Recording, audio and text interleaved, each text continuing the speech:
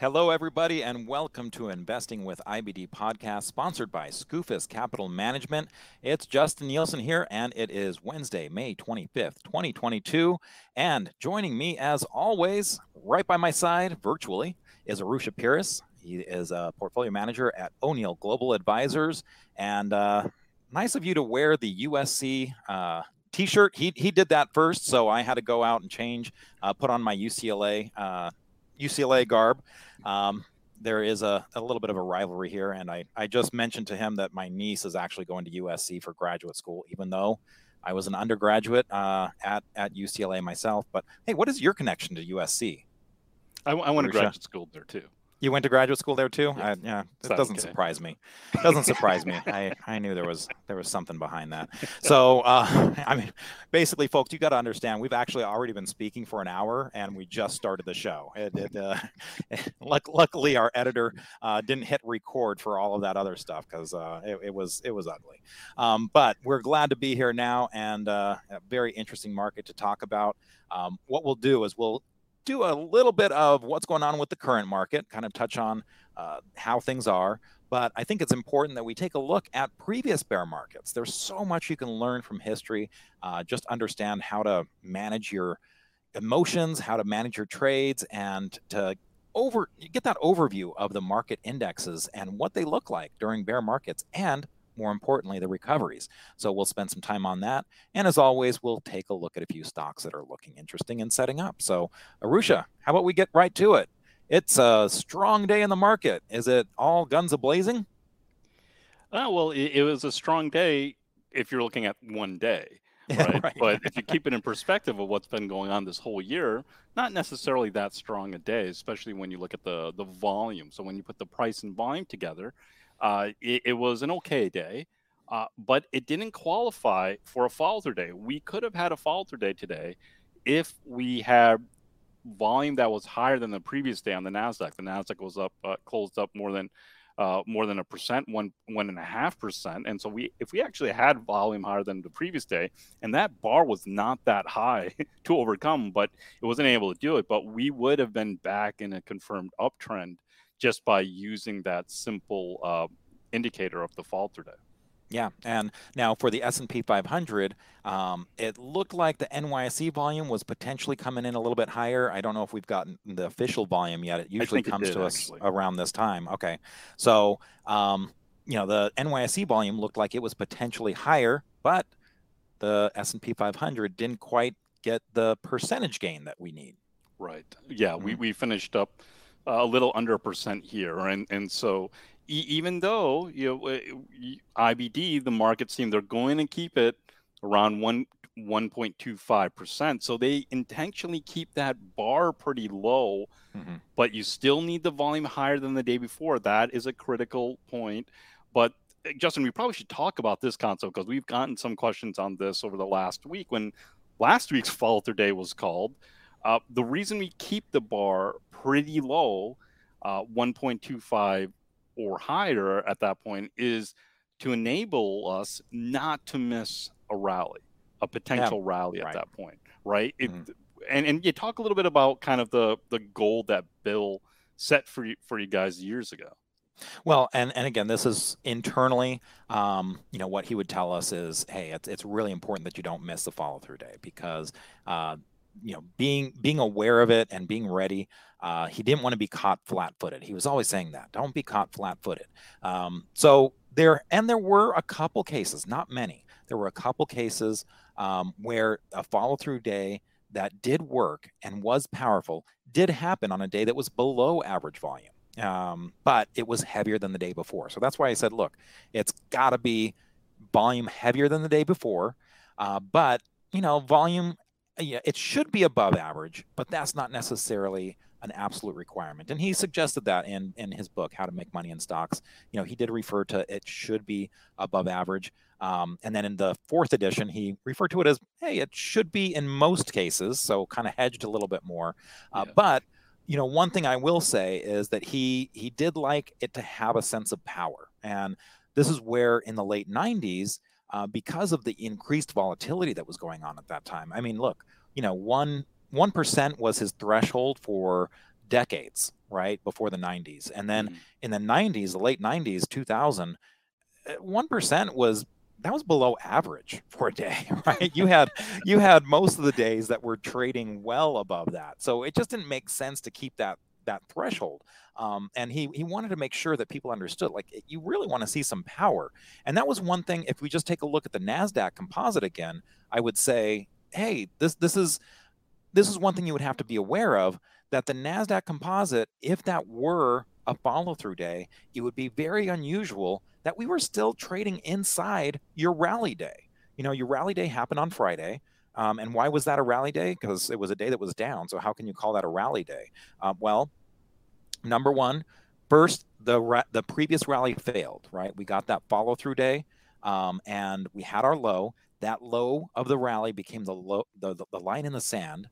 Once we undercut that, that was, okay, that rally has officially failed. Now, basically the day after the follow-through day, we were getting very suspicious, because we know that once you undercut the low of the follow-through day, then, or close below that, I should say that, your chances of success go way down. Plus, you had increased distribution. So a lot of factors in there that said, okay, this might not work out. The undercut was the official rally is dead. But look at how far up the lows that came. A very wide spread, very big distance between the high and the low of that day.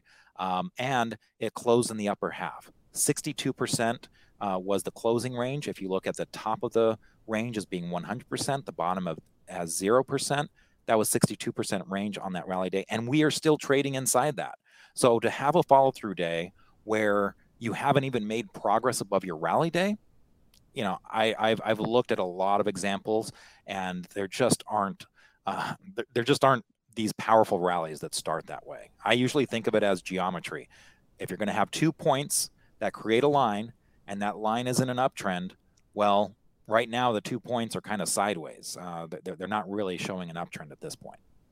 Yeah, well, and the way I've always looked at it, and now I remember like 20 years ago when I was learning this, and I would see in the paper at that time, when the outlook would change, it's a confirmed uptrend. I would think at that time, all right, let's put all my money in.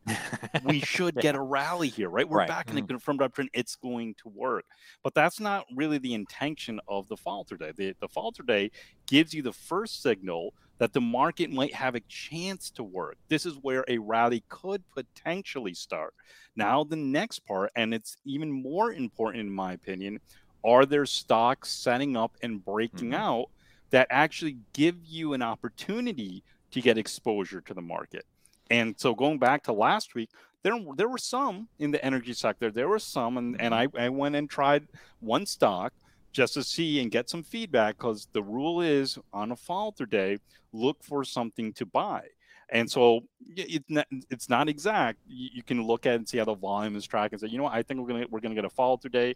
Let me buy something little small, right? I went small at that point, got the feedback, and very quickly the next few days I cut my losses and kind of backed away.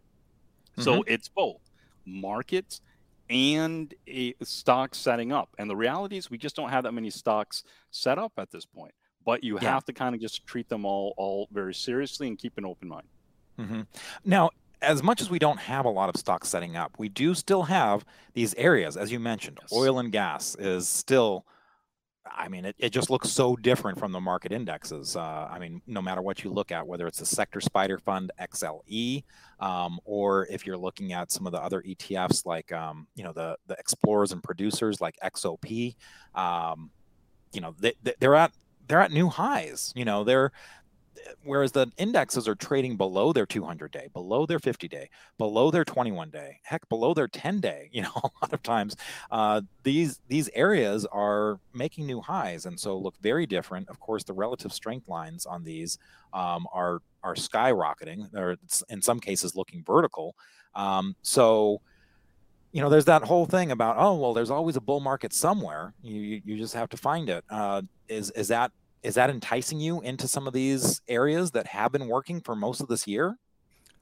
Maybe a little bit, but Hmm. I'm still playing very small, and I'm hardly playing at all right now. Uh, the only and the main reason is because I'm just not as used to trading the energy stocks. They just trade a Yeah. little bit differently, so I get thrown out a little bit quicker, and so I'm not as great at handling them. That being said, those who can trade this, and it's really not that bad, but those who are making progress in energy stocks or energy ETFs, keep doing that, right? In the end, it always comes down to how are you doing in the environment, and if you're making money, if you're in sync with the market, you keep going that way. Just know that the odds are a little bit more against you, just because it's not a broad market. But that being said, if you're in energy, it essentially is a bull market just within that sector. Right. Yeah.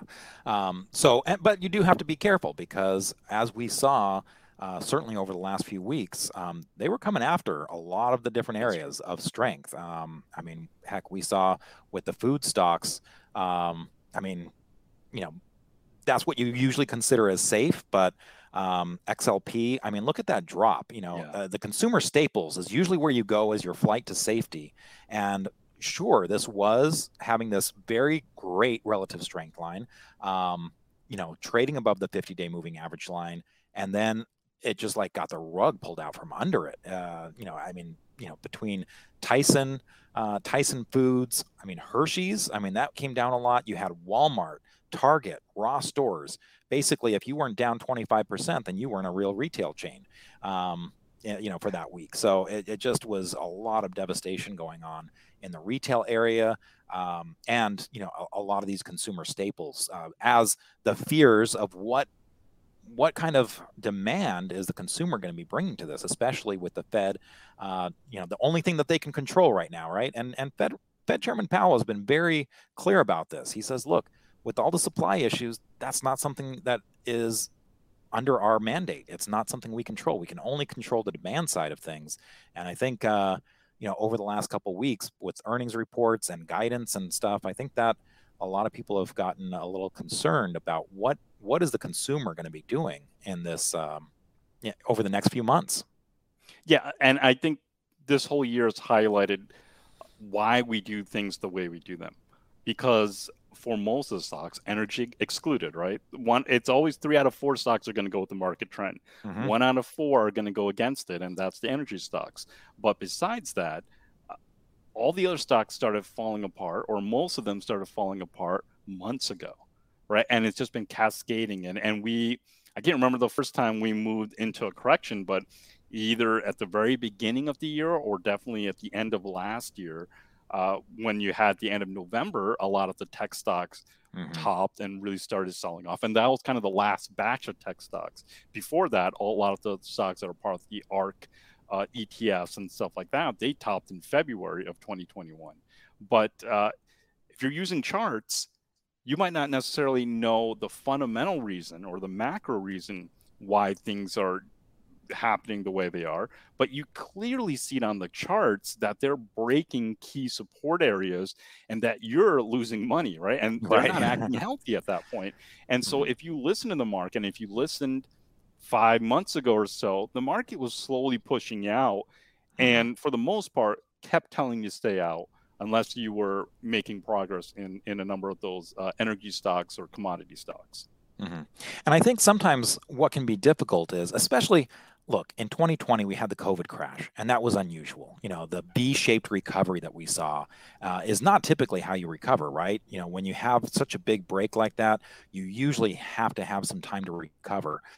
Whereas in this case, we topped in, the end of February, hit the bottom at the end of March, and a couple weeks later, it was off to the races. Yep.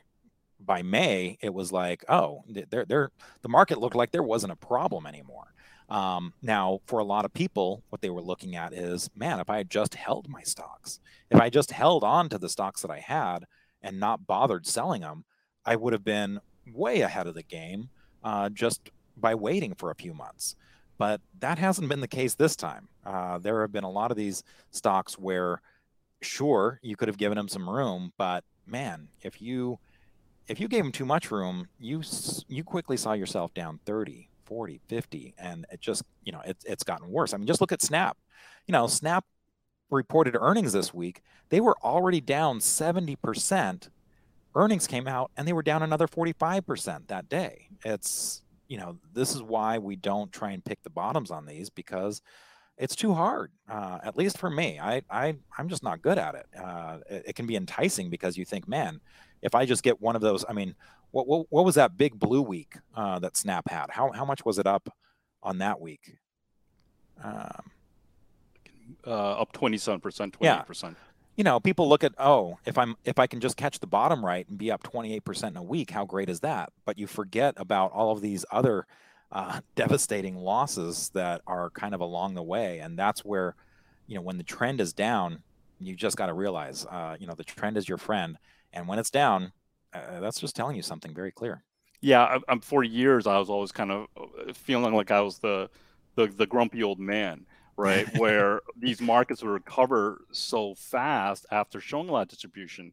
And I always play defense, and I would cut my losses and I get moved to the sidelines, and then they kind of rebound. And I think 2020 was a perfect example where it all of a sudden came back, and a month later, everything was kind of back to normal. And I'd be like, warning people, yo, you wait, you gotta weigh, you gotta weigh again. But that's the thing. It's like, finally, the markets are going to get you. Those got away in 2020 or even 2018, or a number of the other quick corrections that we had over the last 10 years. They got away with it. They got away with buying the dips. They got away with being undisciplined. Sure. And they learned bad habits. And you can get away with it 9 out of 10 times. But it's that 10th time that's going to get you. And it looks like this might be that 10th time right now. And so we'll have to wait and see. But all the rules, especially all those aggressive sell rules that we have, where people always question, why are you cutting at 8%? Why are you so quick to move the sidelines? We do everything we can to avoid the portfolio destroying event. We can always recover from getting shaken out. At 2020, when we got out and in late February and got back, in early April, that's okay. We're willing to kind of give some of that up from the rally off the bottom to protect ourselves. But we're going to do everything we can 10 out of 10 times to avoid what's going on right now, because corrections are the things, especially bear markets. That's the great equalizer right there. Everything's going to kind of come back, and that's where you have to kind of answer to the stock market gods for all your bad habits and what you've gotten away with. And make no mistake, this is not anyone passing judgment, because certainly when I started, it was in the late 90s. And if you want to talk about undisciplined and bad habits, the late 90s was the poster child for being allowing you to think that you're a genius, that the stock market is easy. All you have to do is, buy a stock and it goes up, because it's just that easy. I certainly had that feeling when I started. But again, I quickly learned my lesson in 2000 to 2003, during that bear market where the NASDAQ was down 79%, that, you know what? You have to have some risk management rules, or you're going to get decimated. So when we come back, Justin, very, very quickly, it's just, I learned all those bad habits in 99, like you. I wrote everything down in 2000, 2001. That's where the markets kind of, and that's at the point, right, where and so definitely not passing judgment on anybody. This is almost kind of the rite of passage, right? Where we've all been there. You get caught in one of these bear markets, you lose all that you gained the year or two before, and you probably lose a little bit more too. And hopefully you still have something left. But that's almost the moment of truth where you have to kind of look in the mirror and say, am I okay with this strategy or not? Now, there are plenty of people who are okay with the kind of buy and hold and ride through all the cycles, and that's fine as long as you have the proper risk management. Maybe you have a lot of smaller positions and things like that. But if you're going to concentrate more, if you're going to really go for some of these high flying stocks that our system's going to identify at the right times, you got to use those sell rules. And if you get caught in one of these bear markets, you kind of have to take a step back and say, am I okay with writing all these down? If not, then go back to the book, go back to the lessons, learn them, because now you have some real solid experience to learn from your mistakes. And then if you truly learn from those, you're never going to get caught in one of these again. And that's the key. I'm never, after this one, I've never gotten, and like you, Justin, right? We've never really gotten caught again. We've gotten hit. Sure, we Right. give Oh, some sure. back, Mm-hmm. but we've never just gotten decimated by another bear market like the 2000 and 2002. And I guess one of the important things to just kind of wrap a bow on this is one of the things I did, at least, was I had to read the book a couple Yes. more times, right? And it became a different book to me because now I had lived through some of the things he had talked about, and I'm like, oh, now I get why you said that. Or I looked at my own portfolio, and I mean, I got a I took a 50% plus haircut, and luckily I was small and I didn't have much money at that time, because otherwise I would have been devastated if I had like piled in a bunch of like an inheritance of a huge amount of money. I had a $2,000 inheritance that I was working with. Yeah. So yeah, it's better to learn those lessons early. And again, post analysis, that's gonna make it so you do learn the lesson, as long as you really take the lessons to heart. So when we come back, we're going to take a look at some of these bear markets of the past, because there's so much that can be learned from past markets. Stay tuned. We'll be right back. Peter Skoufis, founder of Skoufis Capital, has successfully managed money using Bill O'Neill's strategy for the last 17 years. Peter's missed major market crashes, such as the financial crisis of 2008 and most recently the coronavirus crash of 2020. One of his strengths is finding new leadership in new market uptrends. If you would like to talk to Peter and get his thoughts on the current market and what to do now, or get a complimentary review of your portfolio, feel free to contact him at skoufiscapital.com. That's SKOUFIS Capital, CAPITAL.com. And fill out the contact form, or by calling 866-562-2634. Protect your capital and don't miss the next market uptrend. Okay, everyone, welcome back to Investing with IBD podcast, sponsored by Skoufis Capital Management. It's Justin Nielsen here, along with O'Neill Global Advisors portfolio manager, Arusha Peiris, who joins me every week. And Arusha, we were talking about some of our experiences. I mean, certainly when I started in the late 90s, I certainly witnessed one of the worst bear markets ever. With a 79% drop in the NASDAQ. I was told it was a once-in-a-lifetime event. And then just lo and behold, a few years later, we had the great financial crisis, where the indexes were down 57%.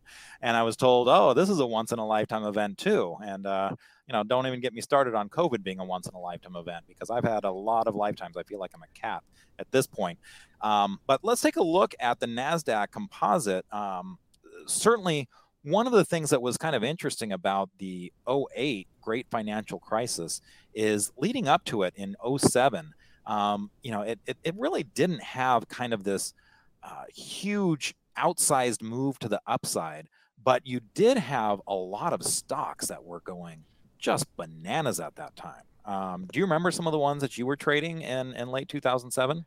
Yeah, I clearly remember it because I was actually at USC at that time. Oh, really? Okay.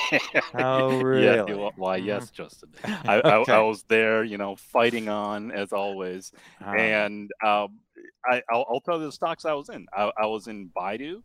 Let me see if I can find the actual date here. But so I was in Baidu at this point, and I sold into this is like kind of the first time I was like selling this trend, because they were moving so fast. And Yeah. so it was Baidu, Apple, and Google. Those were the Okay. three stocks I had. Right. So I had these three stocks, and I had most of my money in these three stocks. And I think I bought them, I think, even extended a little bit and stuff like that. But they were working. It was like every day they're up big, and they're just working. And honestly, I think the only reason I was able to kind of ride through a bunch of this move was because I was in class. And so I couldn't sell it. I wasn't watching the markets that much at that time. But during breaks, I'd go to the computer lab, go pull up my account and go, oh my God, they're up even more. And so by the time it was like in October, I think mid-October, that's when I was like, I got to get out of some of these. This is just dumb. It was just working too well. And so I ended up selling them in mid-October or early October even. And of course, they went up without me. But a few weeks later, that's when they cracked. And that's when they were done at that point. But that was kind of my first. So after that first lesson of, getting mauled by the bear market in 2000 to 2002, this was the time where I kind of still had that in the back of my mind. Sold into strength, watched them really crack pretty hard, and then of course we went into market correction, and I stayed out pretty much all of 2008 except I think maybe in March of March there was a 2008 there rally. was a brief rally, but for the most part, I was in school, I was busy doing that, and I just couldn't believe every time I walked by a TV, especially this was months later. So this was like a year later, right? Or maybe like 10 months after. That's when everything really got bad, right? And the TV's showing it. And I just couldn't remember, just couldn't believe how much the markets are moving up and down. But I was like, I just followed the rules. I had no idea what was going on. Once again, no idea about the fundamental macro kind of stuff at that time, that all this stuff was going to explode and blow up and all these financial firms are going to go out of business. I just followed the charts, saw the distribution, got out of the market, and stayed out of the market. Yeah. I remember during this time I had SPWR, SunPower. That was one of the ones that same thing. Wow. I sold that into strength. You know what? You can see, how it's going up and up, and it crosses 100, and then there was that first day down. Yes. I think I got shaken out in there. It's a good sell still. Yeah, something like that. Or it might have been around 120, maybe when it was 2 days down, and I was like, okay, this is it. This is too climactic. It's too much. But even if it was at the higher price of 120, I watched that thing go up to over 160. Yeah. And I'm like, oh man, what kind of idiot am I? But then there we are 4 days later, and it's below where I sold it. It's just one of those reminders of how fast they can come down. But now if we go ahead and fast forward, and as you mentioned, yes, there was a follow-through day in March of 2008 where it looked like, okay, maybe it's over. CLR was working, a few things, but let's go ahead and take a look at just the NASDAQ composite. By 2008, this is where things just kept on getting worse and worse. So if you thought like, just go to November of 2008. But I mean, yeah, well, this is fine. Look at that. This looked like a bottom, right? It looked like, okay, finally the worst is over. And this has already been devastating enough. It's, we've been, trading below the 50-day moving average line. We've been trading below the 200-day moving average line. We finally got a rally. It looked like, this was a strong rally from like 1,400 to 1,600 in just a matter of weeks. But even that didn't last. You go out a few more weeks. Let's just go out a month or two. And, here we are. We're starting to fail. By February and March, we were undercutting to new lows. Now, one of the things that was interesting is during this time, there were some stocks out here that were not going to new lows. Some of the ones that were the strongest names out there of the 2009 in terms of growth, you had Apple. If you just pull that up, look at that, not making new lows. Priceline, it's booking now, BKNG, but at the time it was Priceline. This was still below the 200-day moving average line, the 40-week moving average line, but the relative strength line was at new highs. And when that market was going down and undercutting, this was holding up. So this was one of the few times that I ever saw Bill O'Neill buying things under the 200-day line, buying things that were still off their highs by 30%. But he was looking at this and saying, look, this is something that's showing strength because it's not undercutting when the indexes are. The relative strength line is very good, and it's forming some type of pattern. He was looking for that reason, that justification to get in to some of these strongest names. Baidu, which again, 2007, you probably thought maybe this is done, but Baidu was one of the strongest ones as well. This was having a huge move off its bottom, but there again, when the market undercut, this one held up. It came down, but it held up above the previous low. And that was a signal of strength that Bill was keying in on a lot of these stocks. Yeah, so the divergences are incredibly important, and so that's definitely what you want to look for in a bear market. But I think even the easier one is using the relative strength line. Yeah, it's sometimes it's easy to forget about the divergences when the market makes a new low, and now which stocks haven't made the new low. But if you use that relative strength line and you're going through a bunch of stocks or using using on MarketSmith the blue dot list, or just the RS line stocks have an RS line hitting a new high, you're going to just continually be looking at the stocks that are resisting the downtrend the best. Mm-hmm. Absolutely. Let's go ahead and go back a little bit further in time. Let's go ahead and go to, we can do the NASDAQ at like, let's say September, September 01, September 2001, just to kind of show what happened here. And again, the market topped in March, but there was, just like in 2008, where there was that rally in March of 08, and things seem like, oh, maybe this is okay. Maybe this is going to come out of it. There was a rally in May of 2000, and I remember playing that, until September maybe. There was a big fiber optics move. GLW, Corning, was one of the stocks I had during that time. It was, it seemed like it was coming back and going to new highs. JDSU was also doing very well. I think Sun Microsystems was still working. Keithley Instruments, SDLI. You had a lot of stocks that were going during that time. Not all of them are ones that we can pull up anymore, because some of them don't exist, right? But if you go back to what the NASDAQ was doing, you had just after September, there was just like this punishing move down. And then, of course, shortly after this, you had the September 11th tragedy in 2001. And even then, if you just go maybe to like December of 01, or maybe the beginning of 02, after that tragedy, you had this very strong move. Now, remember, the market was closed for 4 days. We had Kenny Polcari on the anniversary of September 11th, talking about the experience being on that New York Stock Exchange, and just, the gut wrenching that was happening. But the market recovered, and this was a strong move. This went from 1,400 to 2,000 in a matter of weeks. And you had some of the housing stocks. NVR was a stock that was moving very strongly out of this double bottom. Like the energy stocks, right? Yeah. Some of the energy stocks. You had some of the defense stocks were doing well.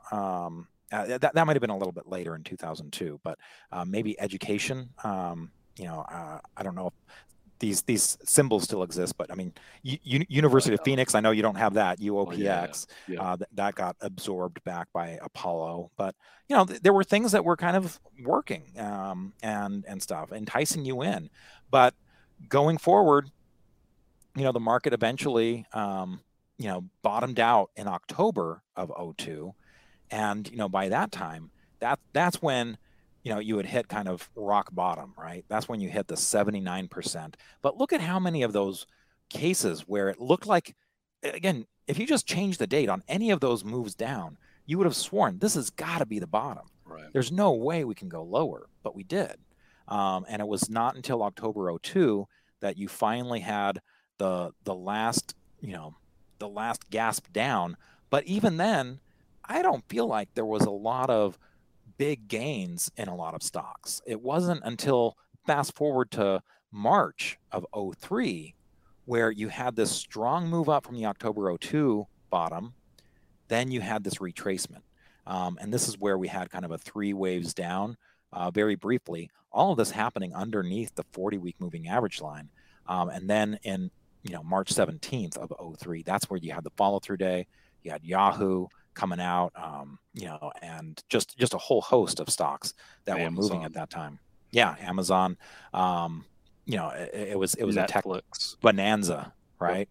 But it's important to remember that, again, even after the bottom, while you did have that strong move up, then you had this final kind of drift down, while the bases kind of really formed. I mean, sure, you had eBay. eBay, I think, was one that did, that Bill bought off that October 2002 low and, continued to work. That one didn't really give up much ground, even when the market was coming in. So there again, that's that market giving you some feedback. Hey, you've got something special here. And that's why he held on to it and was adding to it when the market did have its March '03 follow through day. But what was your recollection of this time? Because again, this was early in both of our careers. This was kind of like the first, like, oh man, this you can lose your shirt in this if you're not careful. Yeah, and so this was the environment that I was trying to learn Mm-hmm. how to buy stocks, and so most of this time I just learned how to quickly sell. Um, but You but got I that training, right? Yeah, and and I honestly, looking back, I don't even know why I stayed with stocks or the system, because it was like 2.5 years of just not making money, right? Mm-hmm. Just selling and cutting losses, selling, selling, selling. But I remember in March of 2003, and so March 17th, 2003 too. So I remember every day as it was March of 2003, reading the big picture, and stocks are setting up. We're waiting for this follow through day, and then all of a sudden, March 17th, 2003, we had this follow through day, and that was on the same day we actually went into Iraq. This is like one of those Yeah. questions I would throw out in the trading summits when I did that, Mm-hmm. and I'd ask everyone. It's like, we had this fall through on March 17th. What else happened on this day? And there were really two correct answers. One was that was the day we went into Iraq, which was a great example of how the markets do the opposite of your emotions, right? That, Mm-hmm. going into war, terrible news, all this stuff. And here's the market giving a signal for the next great bull market. Now, the second answer was it was St. Patrick's Day, and so usually we have a follow through day on St. Patrick's Day too. But that was like the first time that I saw a real bull market, and I just remember thinking, it's working like the book says how it's supposed to work, Finally. right? Yeah, and the big picture did such a great job at identifying the stocks, and we pulled them up Amazon and Netflix. That was the number one industry group at that point, and so the number one industry group was there with those internet content stocks. Yeah. They broke out on the follow through day, and they were working, right. So Mm-hmm. that's what I remember. Now, the other thing, going back to 2002, I remember trying the October 2002, where it was like a 6 week rally there, and then you Mm-hmm. kind of backed away. But kind of one of the going back to 2001, those other rallies that you were identifying, you have to take them once again at face value. You have to try something if there's Mm-hmm. something breaking out, and because that could have worked, right? That Mm-hmm. in the end, you never know until after the fact, but you have to have that feedback. But when the rally is going to truly work, what you'll find is every few days you're going to have another opportunity to buy another stock breaking out. And so over a month or so, the market's going to slowly pull you in. You might not even make a lot of progress at that point, but then all of a sudden the market will start taking off, and now you're already in these number of these positions, and now you're starting to gain some ground and start to see some progress. So that it works slowly at times. And the March 2003 falter date, it took like a month before Mm-hmm. it really got going. But it just kept slowly pulling you in, and I think the most important thing, it didn't really push you out really quickly, right? You weren't forced out fast. Stocks weren't blowing up at that point, simply because everyone got worn out, and everyone essentially gave up by that time, because 2.5 years was a Yeah. long time to go through this frustration and getting knocked out of stocks over and over again. And you have to remember that, I mean, we're showing that the NASDAQ was devastated, Yeah. 79% down. But remember, some of the leaders were, well, I mean, like Cisco at the time. I mean, that went down below $10. Yeah. It was trading at 80, and it went below $10. And it was Cisco. It's not like the internet was dead. It's not like networking was dead. And Cisco still hasn't recovered. Now there's a whole host of other names that you can't even pull up the symbols anymore because they don't exist. They were sold for parts. So it just kind of goes to show you that you can't be resting on your laurels and saying, "Hey, I'm just gonna look at this and ignore the signals when my stock is getting really massacred." I will say again, I've mentioned this before, not to pat myself on the back, but I got out really great in 2000. I remember some of the stocks that I was selling. Like I was in Corning myself, and I think I was selling that at near the highs there. And same thing with JDSU. A lot of these I remember selling JDSU and Corning above 100 and watching them go down to $1.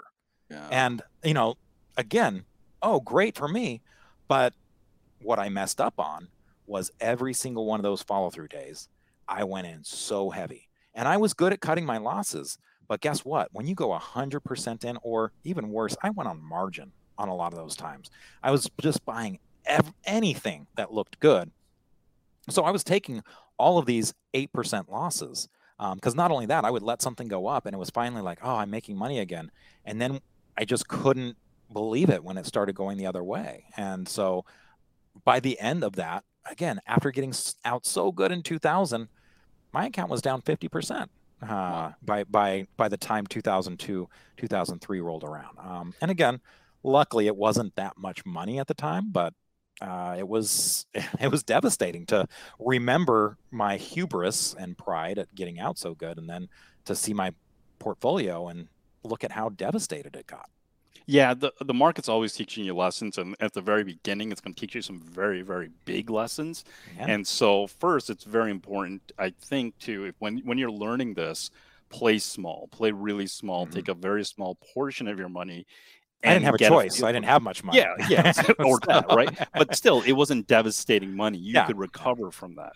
But Mhm. play small, learn this, because the stocks that, especially the stocks we get into, they'll move up fast, but they come down a lot faster. And so you have to have those sell rules down. You can't ride these stocks on. You have to prove it to yourself that you can handle this, especially when the markets go against you.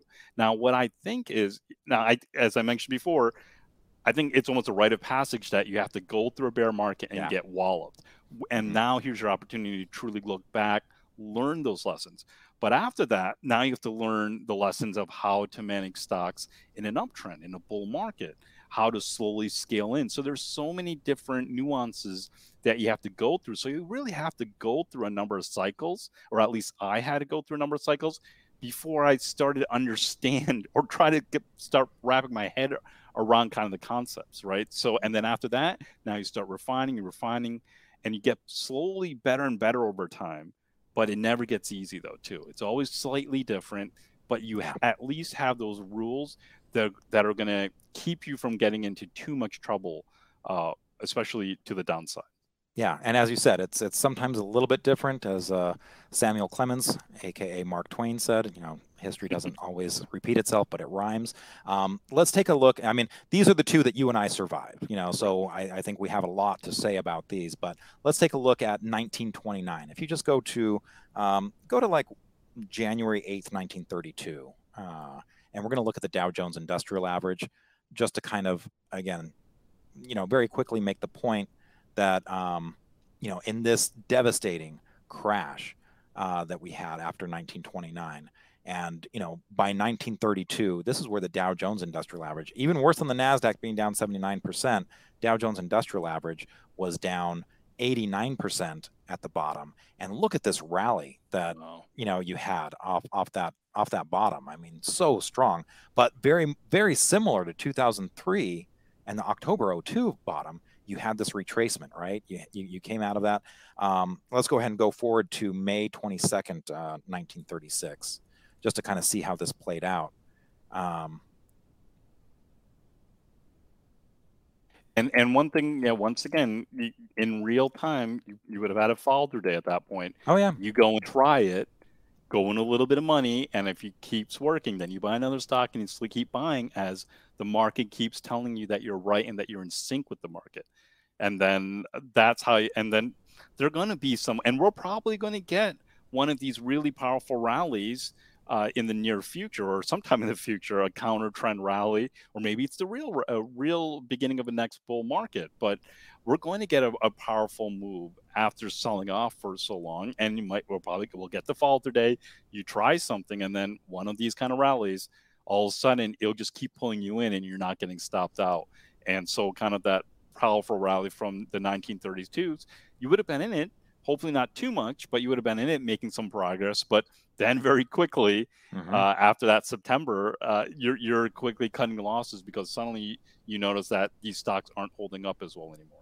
Right. And even after 1933, look, you have that March, you have that strong move in the March quarter to June quarter, and then you have almost 2 years of sideways action, and then you're finally, you know, moving again. So again, you just sometimes have to be patient. Not to say that there aren't tradable rallies in here, but again, just just know that there are ways that these play out. So be aware of how it could play out. You could get one of these strong rallies, a retracement. Then you might have to have some time for some of these bases to finish forming. One more thing for us to look at, and again, this will just be real quick. But 1973. Let's go ahead and go out to like maybe 1976 or 1977, and look at the S&P 500 or the Dow Jones Industrial Average. Either one of those. Here's another one where, again, in 73, you just saw this devastating, pummeling that happened. Every time you thought it was a low, it proved to you that it could go lower. And very similar, you had that bottom in 74, strong move up, retracement, and then that's where you were able to move higher. So we could be looking at something like that. That's a very typical pattern after some of these devastating bears. So just be aware. Again, you're going to have those times that try and sucker you in. You're going to have those follow-through days that don't work. Being very small, letting the market pull you in, using the market feedback to say, hey, are my stocks working? Are my decisions working? That goes a long way in terms of allowing you to make progress. And certainly what I did in 2002 and 2003, I mean, that whole couple years I was so desperate to make money again. It was like, that was so much fun before. I want the good times again. And I was so desperate to have them. I couldn't recognize when they weren't, when they were going away and stuff. So you just make sure that you're keeping your emotions in check. Yeah. And I think the other big thing when I look at this 1974 example right here, keep an open mind. No matter, it looked terrible here, even in the 75, but keep an open mind that, you still could get a pretty decent rally after that follow-through day. And you just got to listen to the markets. I think that's the biggest thing. There have been plenty of times where the markets get so bad that I get too negative, and then I'm just like, there's no way this is going to work. Right. And then I'm caught flat-footed, right? So you need to keep an open mind. You need to be flexible because these markets are going to turn when the things look the worst. And so now's the time to kind of do this exercise that we're going through right now.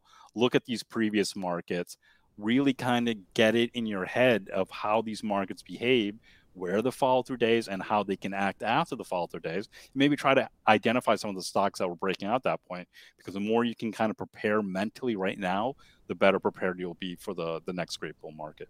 Mm-hmm. So there's some homework. Pull out your How to Make Money in Stocks. 4th edition is the one I prefer. You could either get the orange book or the green book, either one of those. And what you can do is there is the section on the market direction. Take a look at that. Put these into MarketSmith, change the date. Look at what they looked like at the time of the bottom, just so you kind of get that ingrained in your head. Go to the first chapter. Look at some of the stocks. Some of these you're not going to be able to pull up, because they just don't exist anymore. But look at the patterns that were happening. Identify where the follow-through day was. Kind of mark it on your chart. Take a look at that. Set your ruler up. But yeah, you've got some homework to do. But in the long run, hopefully it makes you more profitable. When we come back, we're going to take a look at a few stocks, and we're going to wrap up this segment. Peter Skoufis, founder of Skoufis Capital, has successfully managed money using Bill O'Neill's strategy for the last 17 years. Peter's missed major market crashes, such as the financial crisis of 2008, and most recently, the coronavirus crash of 2020. One of his strengths is finding new leadership in new market uptrends. If you would like to talk to Peter and get his thoughts on the current market and what to do now, or get a complimentary review of your portfolio, feel free to contact him at skoufiscapital.com. That's SKOUFIS Capital, CAPITAL.com. And fill out the contact form or by calling 866-562-2634. Protect your capital and don't miss the next market uptrend. Okay, everyone, welcome back to Investing with IBD, sponsored by Skoufis Capital Management. It's Justin Nielsen here, along with Arusha Pires from O'Neill Global Advisors. So, Arusha, I know we kind of went a little long. Our editors, giving us... I don't know what you're talking about, Justin. Right, exactly. I went a little long. You were perfect. So, let's take a look. I do want to say, if you're still listening to this episode, right, well done. Yes. Well done. And the secret code for what you use for the decoder ring is the decoder ring, soon. right? Yes. is Ovaltine or something. Okay, so let's take a look at some stocks, and no big surprise. What screen did you pull some of these from? Yeah, so I just went to the open stock ideas button on MarketSmith, and I went to the near pivot list, and we just cycled through, hey, what stocks are coming through this? And not surprisingly, oil and gas and staples utilities. Those are Yeah, the type of stocks that are coming through. heavily represented. Now, one warning I do have for people: if you're using the near pivot screen or some of these tight area screens, be aware you're going to see sometimes you'll see these very tight patterns, and you're just like, oh my gosh, this is like not moving at all. This looks like so tight and so great. Just be aware sometimes there will be buyouts in a lot of those cases where you'll see, if you look, you'll see, oh, there's a cash offer. You'll see a little CO that will designate that there was a cash offer on that, and that's why the tight action is happening. So you want to find things that are kind of near a pivot, maybe acting tight, but not buyouts. We don't generally go for those. But here we have Western Midstream. This is one that we've been talking about on IBD Live for a while. I know I brought this up a couple times. So my one question to you, Arusha, is, okay, for something like this, with energy stocks having moved so much, this one seems like it hasn't moved that much. I mean, when you compare it to something like a Devon Energy, DVN, or Oxy, Occidental Petroleum, OXY, these are up so much more. And you go back to WES, and it's like, this one just hasn't moved. Does that bother you at all, or is it like, oh well, maybe it's transport pipeline, its turn in the sun? Yeah, it generally would bother me, but I feel like with energy stocks and oil stocks, there have been a number of times, at least that I've seen, where I kind of assume that the stock that I'm looking at, because it hasn't moved yet, is a laggard, and it ends up going on a pretty good run. So I feel like you kind of have to take it at face value here, and if it breaks out or starts moving up a little bit, or even pulls back to the 50, you can consider it and see what happens at that point. Maybe don't expect it's going to move like some of those other stocks you mentioned, but uh, a lot of these energy stocks, it just seems like it's just such a big surge within the sector that it's carrying everything up, and so this has a chance. I mean, on a relative strength basis, it's at 52-week highs. The base itself that it's forming, it's been going through and kind of going sideways and shaking out a lot of people for a long time. It breaks out powerfully past that 27 area, the 2730 area right there. That could be a significant break, and I might have a chance. A lot of it just depends on how the market's doing. Mm-hmm. And what's noteworthy here is, okay, we had that February 24th. That's where the market had its first kind of reversal. Well, there was one in January 24th too, but then you had kind of the March undercut, and you had that here on West Midstream as well. But what's interesting is this latest undercut. This is a stock that hasn't done it, so that's something that I think bodes well for it. It's incredible that we're seeing some of these oil and gas companies with composite ratings of 98. This has a 98 composite rating. Like, when have you seen that on an oil and gas stock until recently? Certainly the earnings, you can get a lot of choppiness in there when you're looking at the numbers. Some negative numbers there, but overall, with cyclical stocks, you kind of have to forgive some of that. But yeah, this has got a lot of things going for it.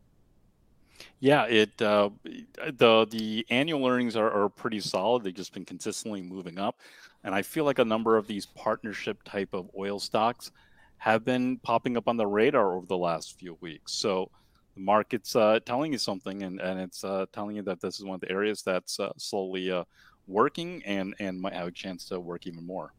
Okay, well, let's take a look at Southern Company. So this was another one that came from the screen, and looking at the technical action here, I mean, a pretty strong move that it had in March. Nice flat base. This is something that just kind of hasn't given up much ground, getting supported. It's 50-day moving average line. The base depth is only 7%. So of course, the relative strength line is just jamming up there.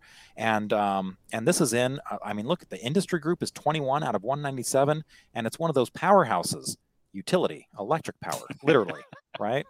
So does the fact that it's a utility just automatically make you hold your nose and say, ah, forget it, or is that what we've come to, that we're going to start buying utilities?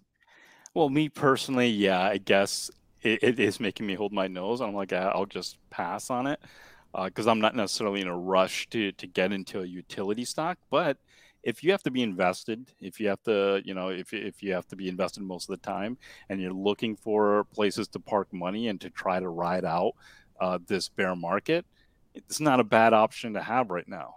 It Mhm. actually kind of got above the midpoint of that flat base right here yesterday, and so that could be an opportunity to slowly build into a position right here because that's past some good trade, a pretty decent trading range right there. So that's almost your first opportunity to build into this, and then you could add as it starts to move closer to those highs. But it's acting pretty well on a technical basis. If you just put this up and didn't tell me it was a utility stock, I'd be like, Right. wow, this is amazing. Yeah. So Especially relative to the market.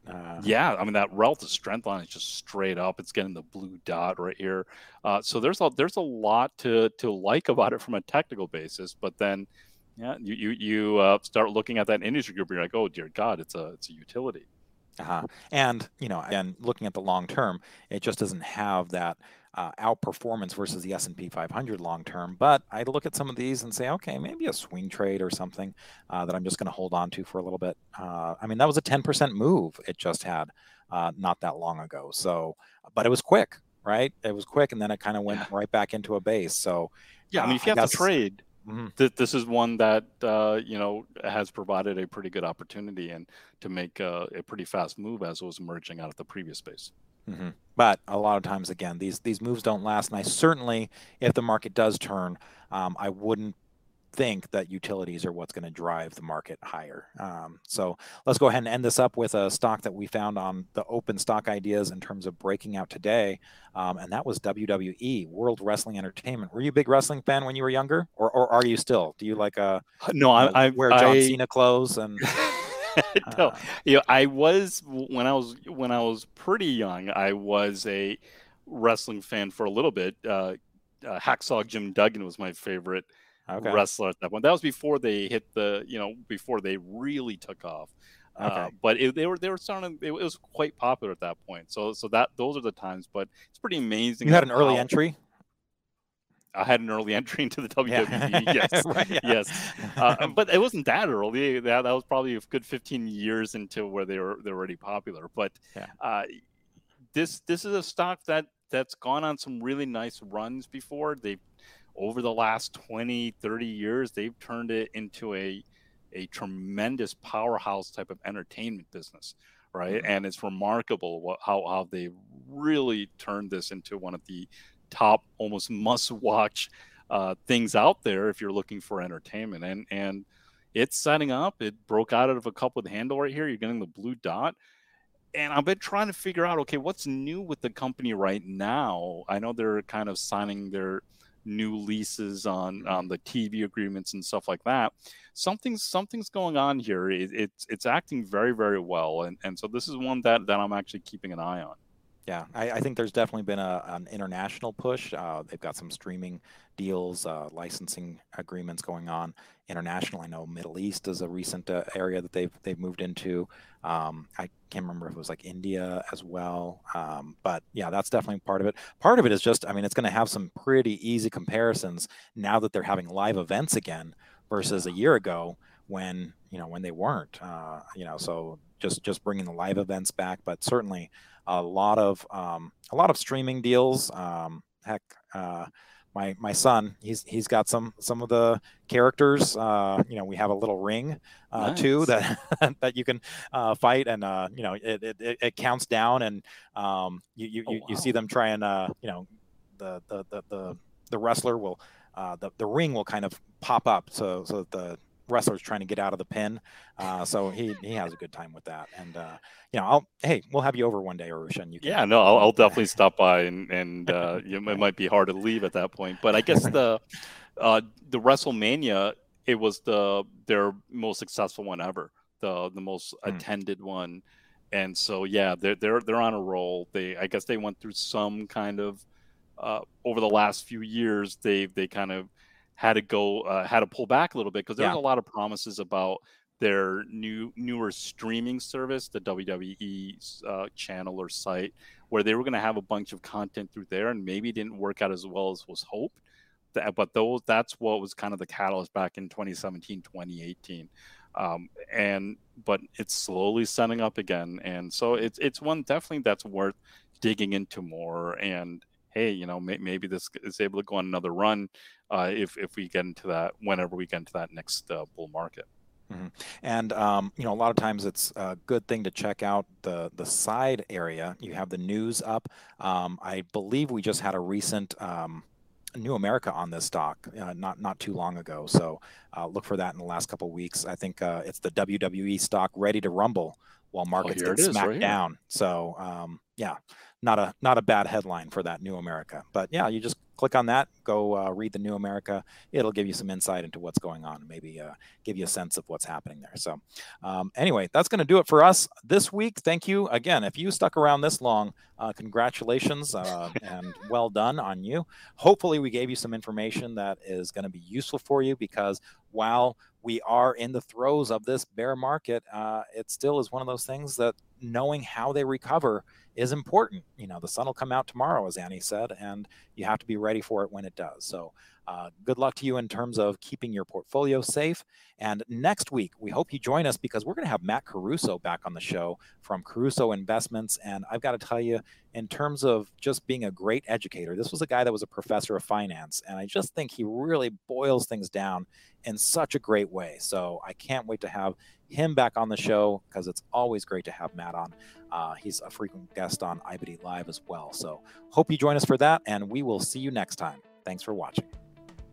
Make sure to subscribe, rate, and review our podcast if you haven't already. We'd really appreciate it. You can also send us your questions and comments to investingpodcast@investors.com. We would love to hear from you and may use your comments on an upcoming episode.